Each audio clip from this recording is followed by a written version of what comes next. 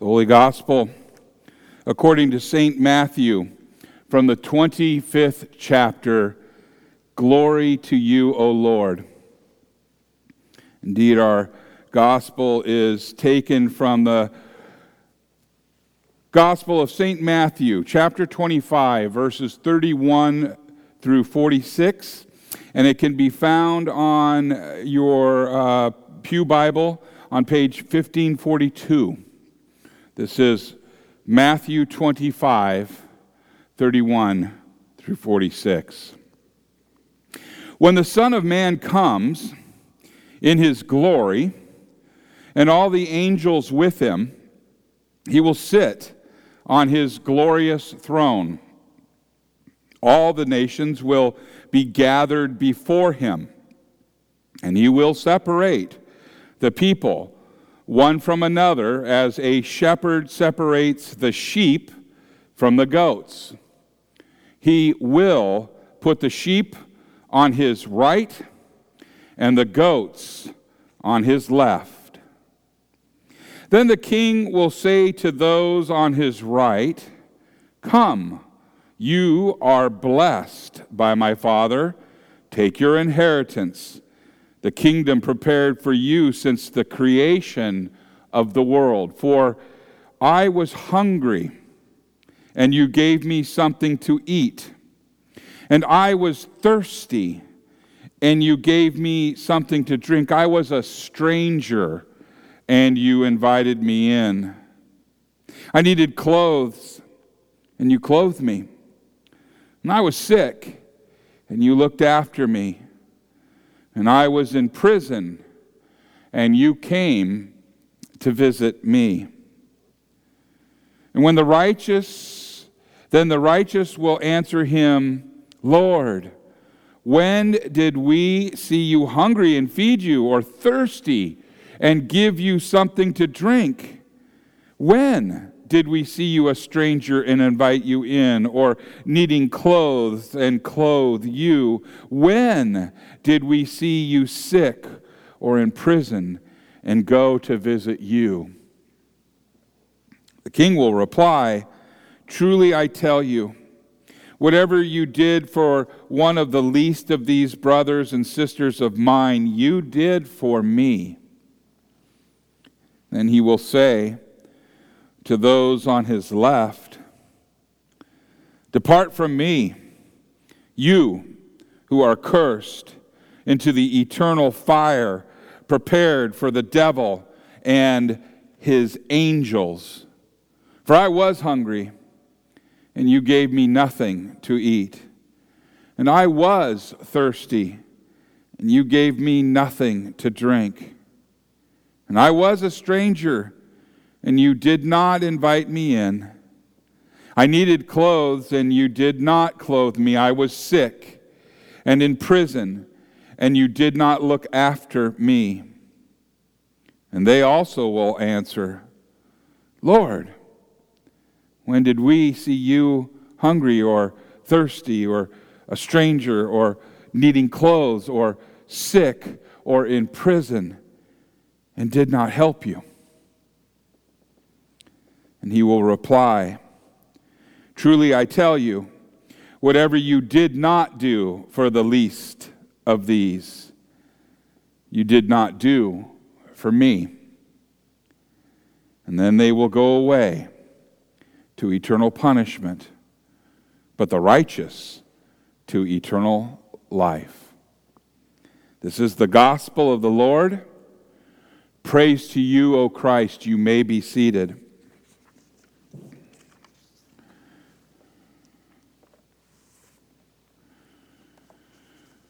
Will you pray with me, please? May the words of my mouth and the meditation of all of our hearts be acceptable in thy sight, O Lord, our rock and our Redeemer. Amen. In the name of Jesus. As I stated over the last few weeks, towards the end of the church year, the last few Sundays are about judgment. And they are sobering. They are designed, their purpose is to proclaim Christ and Him crucified, always, but also for a warning. And I have a story to tell you. Do you have time? There was a man walking on a beach, and he found a magic lamp. And when he rubbed the lamp, a genie appeared. And he told him that he would be granted one wish. Now, apparently, this season that we're going in and is affecting everybody. The genie has been forced to cut back on his allotment of wishes because times are tough for everybody. So it's one wish only. At any rate, the man was given that wish, and he immediately asked for a copy of the newspaper with the stock market report that would be published exactly 1 year from that day. And suddenly, Shazam, the paper appeared in his hand, and he looked at it with his eyes, greedy eyes, and he scanned the columns of the companies listed, and he identified stocks that he could invest in and make millions and millions of dollars. And he was pretty happy about that. It was a good plan. It was a shrewd plan. He was pretty proud. And then he flipped the page, and he read his very own obituary exactly 1 year from the day he received the paper. Now, I hope this is obvious that the story is fictitious, but it does serve a purpose, and that purpose is that we need to consider this Gospel's reading from Matthew 25 as a warning. The passage is about Jesus' coming judgment, the time when He will separate the sheep from the goats, that is, believers from unbelievers. And Scripture says elsewhere that Jesus will come like a thief in the night. In other words, the day and the hour are unknown, and we are warned that today is the appointed day.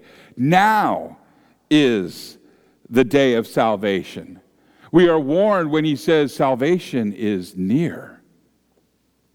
Now, when the time comes, Jesus will descend from heaven, and the shout of the archangel, and there will be heard the trumpet of God.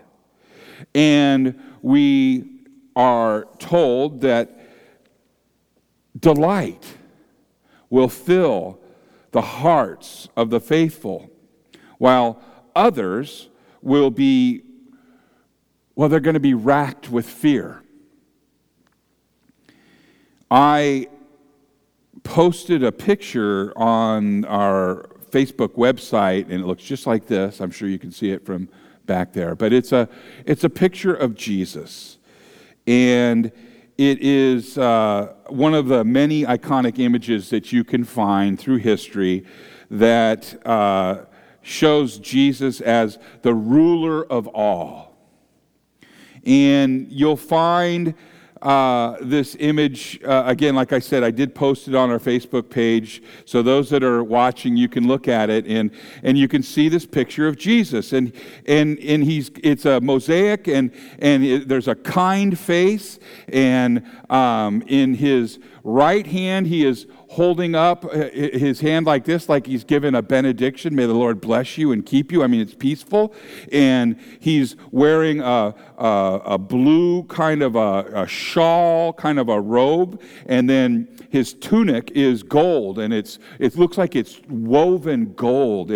And clearly this is the king, the ruler of all. And then in his left hand, he's holding Scripture, which has been described that this is gospel. And it isn't just any gospel. It's the Gospel of Matthew. And it is the Gospel of Matthew, chapter 11, verse 28 to 30, which is found on page 1514 of your Pew Bible. Should I read it for you? How about that? This is the gospel of Jesus coming, giving a benediction. He is clearly the king. He has the gospel, and it reads like this. This is his nature. Come to me, all who are weary and burdened, and I will give you rest. Take my yoke upon me and learn from me, for I am gentle and humble in heart, and you will find rest for your souls. For my yoke is easy, and my burden is light. This is the nature of our God for those who believe. Now, in our scripture we read and heard, before him will be gathered all the nations, and he will separate people one from another, as a shepherd separates the sheep from the goats. And he will place the sheep on his right, but the goats are going to be on his left. Now, having separated the sheep from the goats, Jesus then recounts all of the good done by the sheep and all of the evil done by the goats. As he says that the sheep fed the hungry, they gave a drink to the thirsty, and they clothed the naked. And conversely, he says that the goats did none of the same. And consequently, he says to them, "Depart from me, you cursed. You go into the eternal fire prepared for the devil and his angels." So while it is clear that there is a definite separation between the sheep and the goats, the holy and the unholy, sin causes the sheep. Now listen to me. Sin causes the sheep to sometimes fear that they are bad sheep. And it sometimes, that is sin, sometimes causes goats to assume that they are good goats. In other words, the sheep, they recognize all of the bad things that they've done in life. And they sometimes fear, the sheep, fear that those things will be brought up on the day of judgment. In contrast, the goats, on the other hand, assume that every act of theirs with a seeing sense of virtue will be counted to their credit on the day of judgment.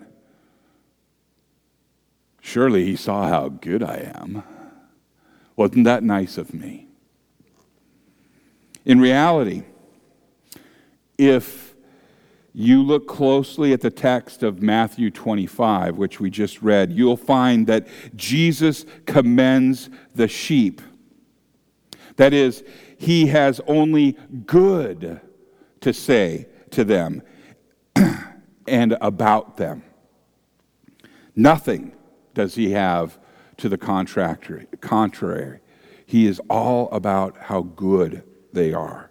Now, on the other hand, he condemns the goats, having nothing good to say to them or about them. And yet still, I do this. This is the flesh. This is our flesh. In our DNA, in our own understanding, we have imprinted there the notion that God will judge the world on the last day with some sort of a two-column ledger system, maybe a scale. And one column will be for all the things that we've done good. And the other column will be for all the things that we've done bad. Right? And it is in our psyche, deep in our psyche, in our flesh, that this notion that as long as our good column, our good scale, is a little bit heavier than the bad, that we'll be okay.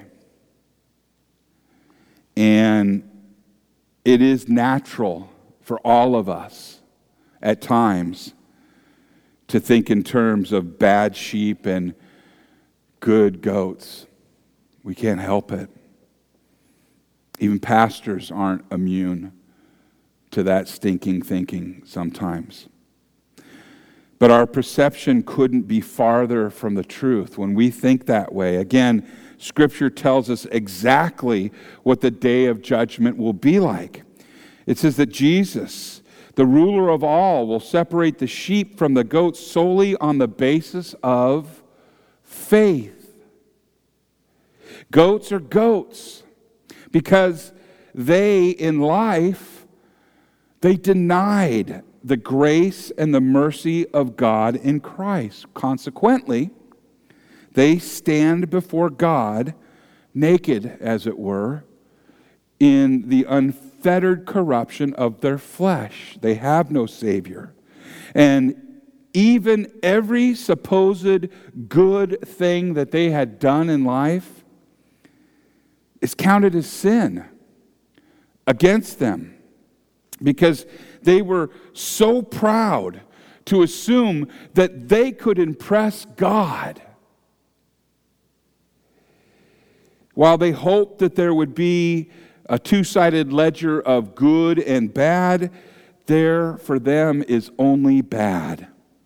Everything is known about the goat's life, and everything is wrong. They had trusted in themselves, and they are found most decidedly wanting.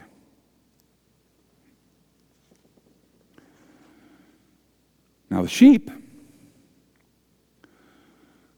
are sheep by virtue of their trust in, their dependence on Christ. Christ, who throughout their life called them by name and spoke to them through His Word. They are sheep because they hear Him and they say, they hear Him say this, I have called you by your name. You are mine. You've heard that. They are sheep because they hear Him say, I have loved you unto death, even death on that cross.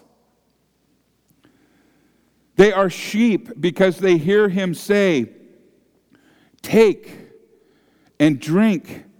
This is my blood shed for you for the forgiveness of sins. They are sheep because there are few words more meaningful to them than God's word of absolution, which is, I forgive you all of your sins. They are sheep because they have washed in the blood of God's Lamb. They are sheep because they are clothed in Christ's righteousness. Now, when you stand before God on the day of judgment, He will commend you for the forgive me, Father, I speak too fast. On the day of judgment, you and me, the sheep, He will commend us for the good done throughout our life, because He fills your life. He fills my life with good things. Your life, in other words, is sanctified. Your life is made holy through the faith that you have in Christ. Whether you are feeding the hungry, whether you are working a job and providing for your family, loving your spouse and your children, or simply being a friend to someone else, He says this: well done, good and faithful servant. Attaboy, kid. That's what Dad is saying to you. And it's all good because it's done in faith. Faith in Jesus Christ. Okay. So you can say, but Pastor, listen, what about my sins? I'm saying your sins, but what about your sins? What about my sins? What about all those times when I didn't feed the hungry?